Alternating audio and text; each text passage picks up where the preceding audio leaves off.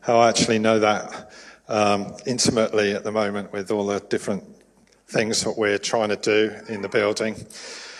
Isn't it great to be in the room? And of course, on our live stream this morning, welcome.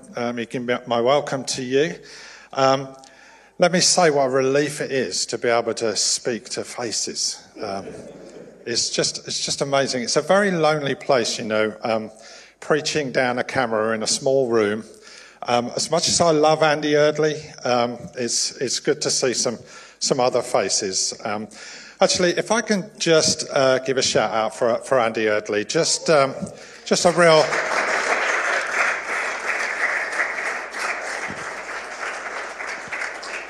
Just a real thanks to him for all the many months that he's really led the way in getting our broadcasts out, and we're so grateful to him. And Andy, if you're listening, thank you so much. As I say, we're so grateful to you. Bless you, mate. Also, thanks to all of those who've got our building back together. With all the new banners and things, it's been great. I've been off this week and I've come back and wow, it's all tidy. I've probably been the worst culprit for the mess in this building over the last few months, and I came in, I couldn't find anything. It was unsettling, to say the least. I've got my notes down there. I'm still not that confident with laptop technology. It might kind of go off at some point, so I'll dive back to that. Right. And it's not working at all. There we go. So, after our Easter break, we're now back into our teaching series on prayer. Wasn't last week great, by the way? It's just so great to get back into some baptisms, wasn't it? It was just such a very special morning. Well, we're back to our series on prayer this morning, and for me, this has been a great series. I've learned so much. And as we've been doing all of this in parallel with our prayer course, it's been great to do that. It's been amazing how little about prayer I actually know, and it's been so good to do that with everybody else. And I'm really hopeful that we're all putting some of that into practice in our personal prayer lives and in all the ways in which we still get to pray, even in lockdown, together as a family. So I pick up the series again this week, sharing about listening within the context of prayer. Now, I lost my mum. I sadly lost my mum at the grand old age of 90 over the summer. Thankfully, due to old age, not COVID. And she would have been laughing like a drain right now if she knew that I was actually preaching this morning on the subject of listening. I say this because my childhood and most of my teenage years were littered with familiar phrases like, "You know what your trouble is, Richard? Everything goes in one ear and straight out of the other."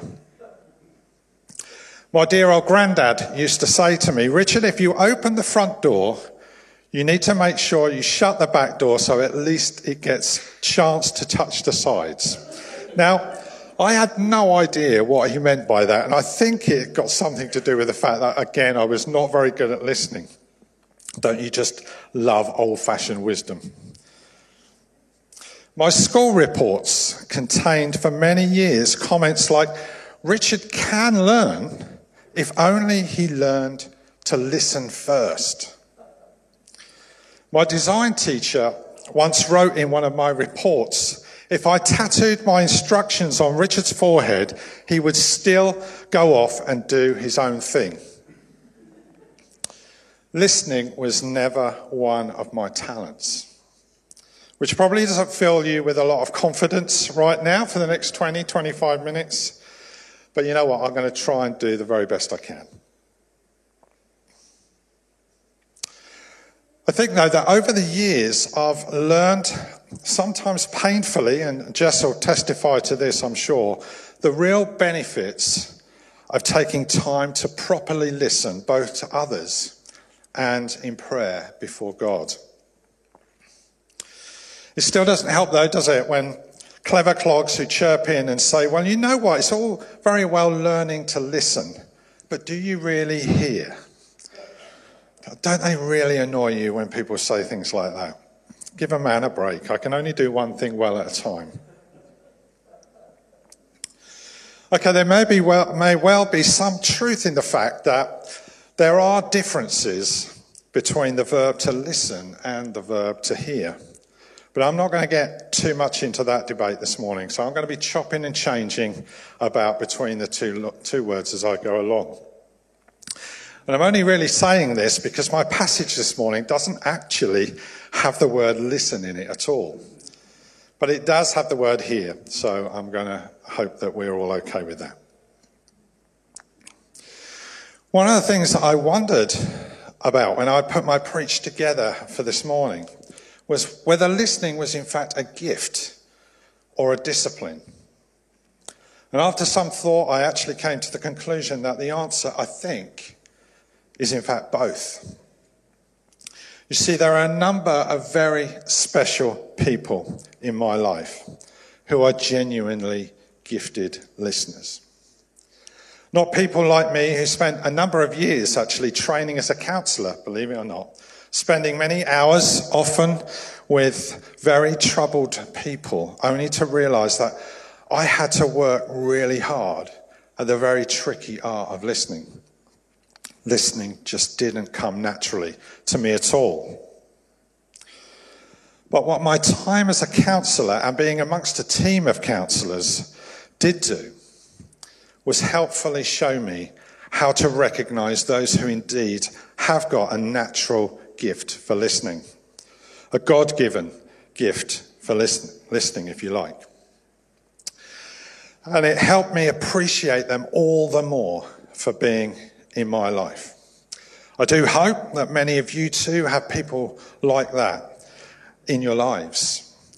And we do need to regularly be telling them how precious they are, truly. I've now come to the very peaceful conclusion that I'm not a terrible listener. I'm just one of those who need to work a bit harder at it. In fact, the great German theologian Dietrich Bonhoeffer, in his book Life Together, describes the vast majority of us as being one-eared listeners. Those who have inner voices and agendas that are not quiet enough to make listening a worthwhile activity. Those who have inner voices and agendas that are not quiet enough to make listening a worthwhile activity. Now, when I read that, it really impacted me because I realised that this was me. Far too often, my capacity for listening is so cluttered with the world going on inside my own head that to hear others clearly can often be a bit of a hit and miss exercise. So it got me thinking, what is it about these very special people that make them so gifted in what they do? What makes them stand out from the rest of us one-eared listeners that makes us want to go to them when we really need to be heard and understood? I thought to myself, if I can work out the particular attributes these people have that make them such good listeners, then perhaps I can introduce them into my prayer life to help my listening become as good, if not better, than my speaking and my asking. So let me share with you what I know I will get when I'm in these times that I spend with these gifted listeners. I know I'll be heard. I know they will look me in the eyes and give me their full attention for as long as it takes. I know they'll take time with my words to consider them and discern wise answers and give me solutions and actions to work them out. I know their hearts are for me, and love sits at the centre of their motives for spending time with me. I know they won't judge me or consider me stupid, weak, or foolish. I know they'll be generous with their silence and give me space to speak. I know that the way they listen to me makes me want to listen to them even more. And I know that what I share, good, bad, and ugly, will never change the way they feel about me. So imagine if we were to take a few of these incredible attributes and build them into our prayer lives. Imagine alongside our confidence to adore him, to petition him, to intercede before him, we learn how to bring the very great skill and art of listening before a God who has so much to say to us, and he loves us to hear his voice. Jesus knew the importance of listening. We know this because the phrase Jesus repeats the most throughout his ministry is, "He who has ears," or "he who has an ear, let him hear." He says this 8 times in the Gospels and a further 7 times in the book of Revelation. The importance of listening and hearing carried great weight with Jesus. He knew that if we didn't learn to tune our ears to the Father, we would stumble and find ourselves at times in real trouble. He gave warnings to this on many occasions. His voice was to be vital to us as our constant reference point and our place of safety. And Jesus illustrated this beautifully in our passage this morning from John 10, verse 1 to 5, and I'm reading from ESV. "Truly, truly, I say to you, he who does not enter the sheepfold by the door, but climbs in by another way, that man is a thief and a robber. But he who enters the door is the shepherd of the sheep. To him the gatekeeper opens. The sheep hears his voice, and he calls his own sheep by name and leads them out. When he has brought us out all his own, he goes before them, and the sheep follow him, for they know his voice. A stranger they will not follow, but they will flee from him, for they do not know the voice of strangers." As always, Jesus draws from the rich imagery of the time to bring home his point. Sheep are one of the most helpless creatures on the planet, and he compares us to them. He knows that history has shown that survival has not always been our forte. Even though we claim to be the top of the food chain, our existence remains precarious at times. And hey, we know that, don't we? It's taken a year-long pandemic to remind us of that one. We are far from invincible as a species. Although framed by simple imagery, in this passage Jesus sets out his trademark teaching technique of warning and solution. He says, intimately get to know the voice of the Father as he modeled throughout his ministry, or leave yourself vulnerable and exposed. In the barren, hostile hills of Palestine, listening to the voice of the shepherd was far and above a sheep's most effective way of surviving. It was well known that robbers used to steal the outer garments of the shepherds as they slept, thinking that the smell of their clothes would help them lead the sheep away. But the shepherds had taken time to name each sheep by their unique characteristics: black nose, long tail, fluffy. He knew the individual pitch of their bleating, and he taught each of them to unmistakably know his voice. What the shepherd had done had created a unique partnership of listening that was intimate and foolproof. As his sheep had become instantly recognizable to him, his voice alone had become instantly recognizable to them. We won't learn to recognize the voice of God if we don't take time to listen and get familiar with it. Sounds really obvious, doesn't it? But we're frequently in danger of losing our way if we don't allow his voice to become the one that we respond to.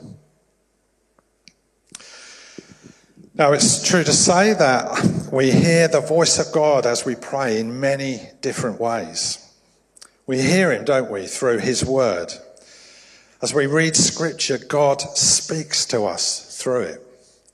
The words of Jesus come alive in the Gospels, as fresh and as relevant today as they were when he first spoke them. Let's not neglect taking our Bibles into our prayer times. Without them, it's kind of like trying to listen to a radio without the speaker.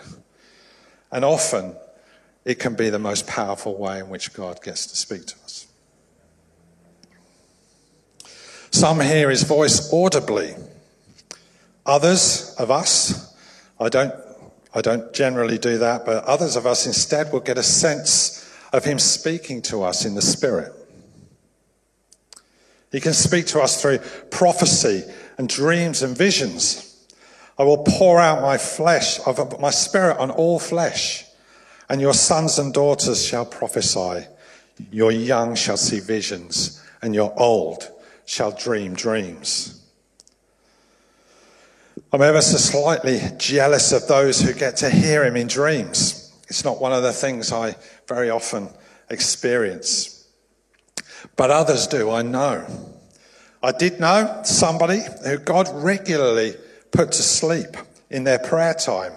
Not put to sleep dead. In order to speak to them in a dream. I, however, unfortunately, can fall asleep for all the wrong reasons. If our minds are open and accommodating enough, visions can pour in and his purposes can get freely laid out before us. He'll speak to us through creation, through the physical world. I know many of you get to sense that, the way that he speaks to you. Let's not get stuck through strangers and friends, through other people's wisdom. That's often a very common one, actually, that we get to miss sometimes when he wants to speak to us. And I personally find that other people speaking wisdom into my life, a way in which I know God speaks to me. And I think that's so helpful. He'll speak to us on the move and instruct us on the way. Let's not get stuck in the belief that we have to have his heart all tied up neatly with his plans and purposes watertight before we go into adventures with him. He'll speak to us on the go, if that's his intention. He'll speak as clearly to us in our greatest moments of joy as he would do in our darkest moments of pain and struggle. And Jean has shared that this morning. I've found that actually in difficult times, his voice can become much more persistent.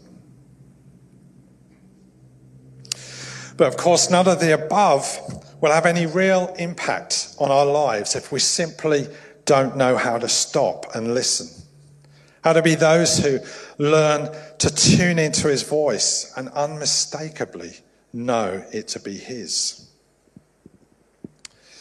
My beautiful little granddaughter, who's over there, by the way, who's still only 3.5 months old, has learned very quickly that her mum's voice is the most important thing in her life right now. Her vision and her focus is not quite there yet, but she's very quickly learned how to tune into her mother's voice, how to know that she's there in the room and know that she's safe. And of course, get food as well. Mutual listening is what makes what we have with him a relationship, a partnership of listeners. Not just always speaking, but taking time to enjoy hearing what each other has to say. Having those precious friends around me who know how to take time with me and leave me feeling valued and heard. They continually model to me what gifted listening is all about. They are what I truly believe God gives me as a touchstone for the way I need to come before him in my prayer life. So I want to finish by going back to the list of things I know I get when I spend time with these amazing people. But this time I want to turn it round so they get to face in the other direction. So that instead of me continually being the recipient of them, I learn from them and take some of these great principles into my prayer life with me. I want to use them as statements of intent that will allow me to give God more space to speak and for me to listen and tune in to his voice. And I'd really love to do that this morning as a personal prayer response to him. My commitment to him as my part in the listening partnership. And I'd love for you to join with me in making them your statements of intent too. Your promises to make listening to in your prayer life more important than ever before. So if you'd like to do that this morning with me, let me invite you to stand, sit, raise your arms, whatever is comfortable to you right now. I'm going to speak the words, and if you'd like to do that, just respond to them in your hearts before God. Lord, we just want to start by saying sorry for the times when we've spoken too much and listened too little. Forgive us for not giving time for your voice to speak freely and uninterrupted into our lives. So, Lord, I want to commit again to you a listening heart that is wide open to receive all that is on yours. So, Lord, because you do all these things first for me in love, I want to say to you, I want you to be heard and acknowledged. I want to give my time to listen to you for as long as it takes. I want you to have my full attention so I can learn more clearly to recognize your voice. Lord, I promise to take time with your words, to consider them, discern them, and to make wise and obedient choices out of them. I promise as best I can to put actions to your instructions. Lord, I want you to know that my heart is for you and my love for you sits at the very centre of my motives for spending time with you. I want you to know that if I struggle at times with what you have to say to me, I will continue to honour your name and trust your judgment. If I fail to hear your voice, I promise to persevere until I do. Lord, I promise that whatever you ask me to do, whether it be encouragement or correction, it will never change the way I feel about you. Lord, I promise to be generous with my silence and give you space to speak. Teach me to learn to listen first and speak last. Lord, with the way you listen to me, make me want to listen to you even more. And Lord, I want your voice first and not the voice of strangers to become familiar and lead me into all you have for me. Amen.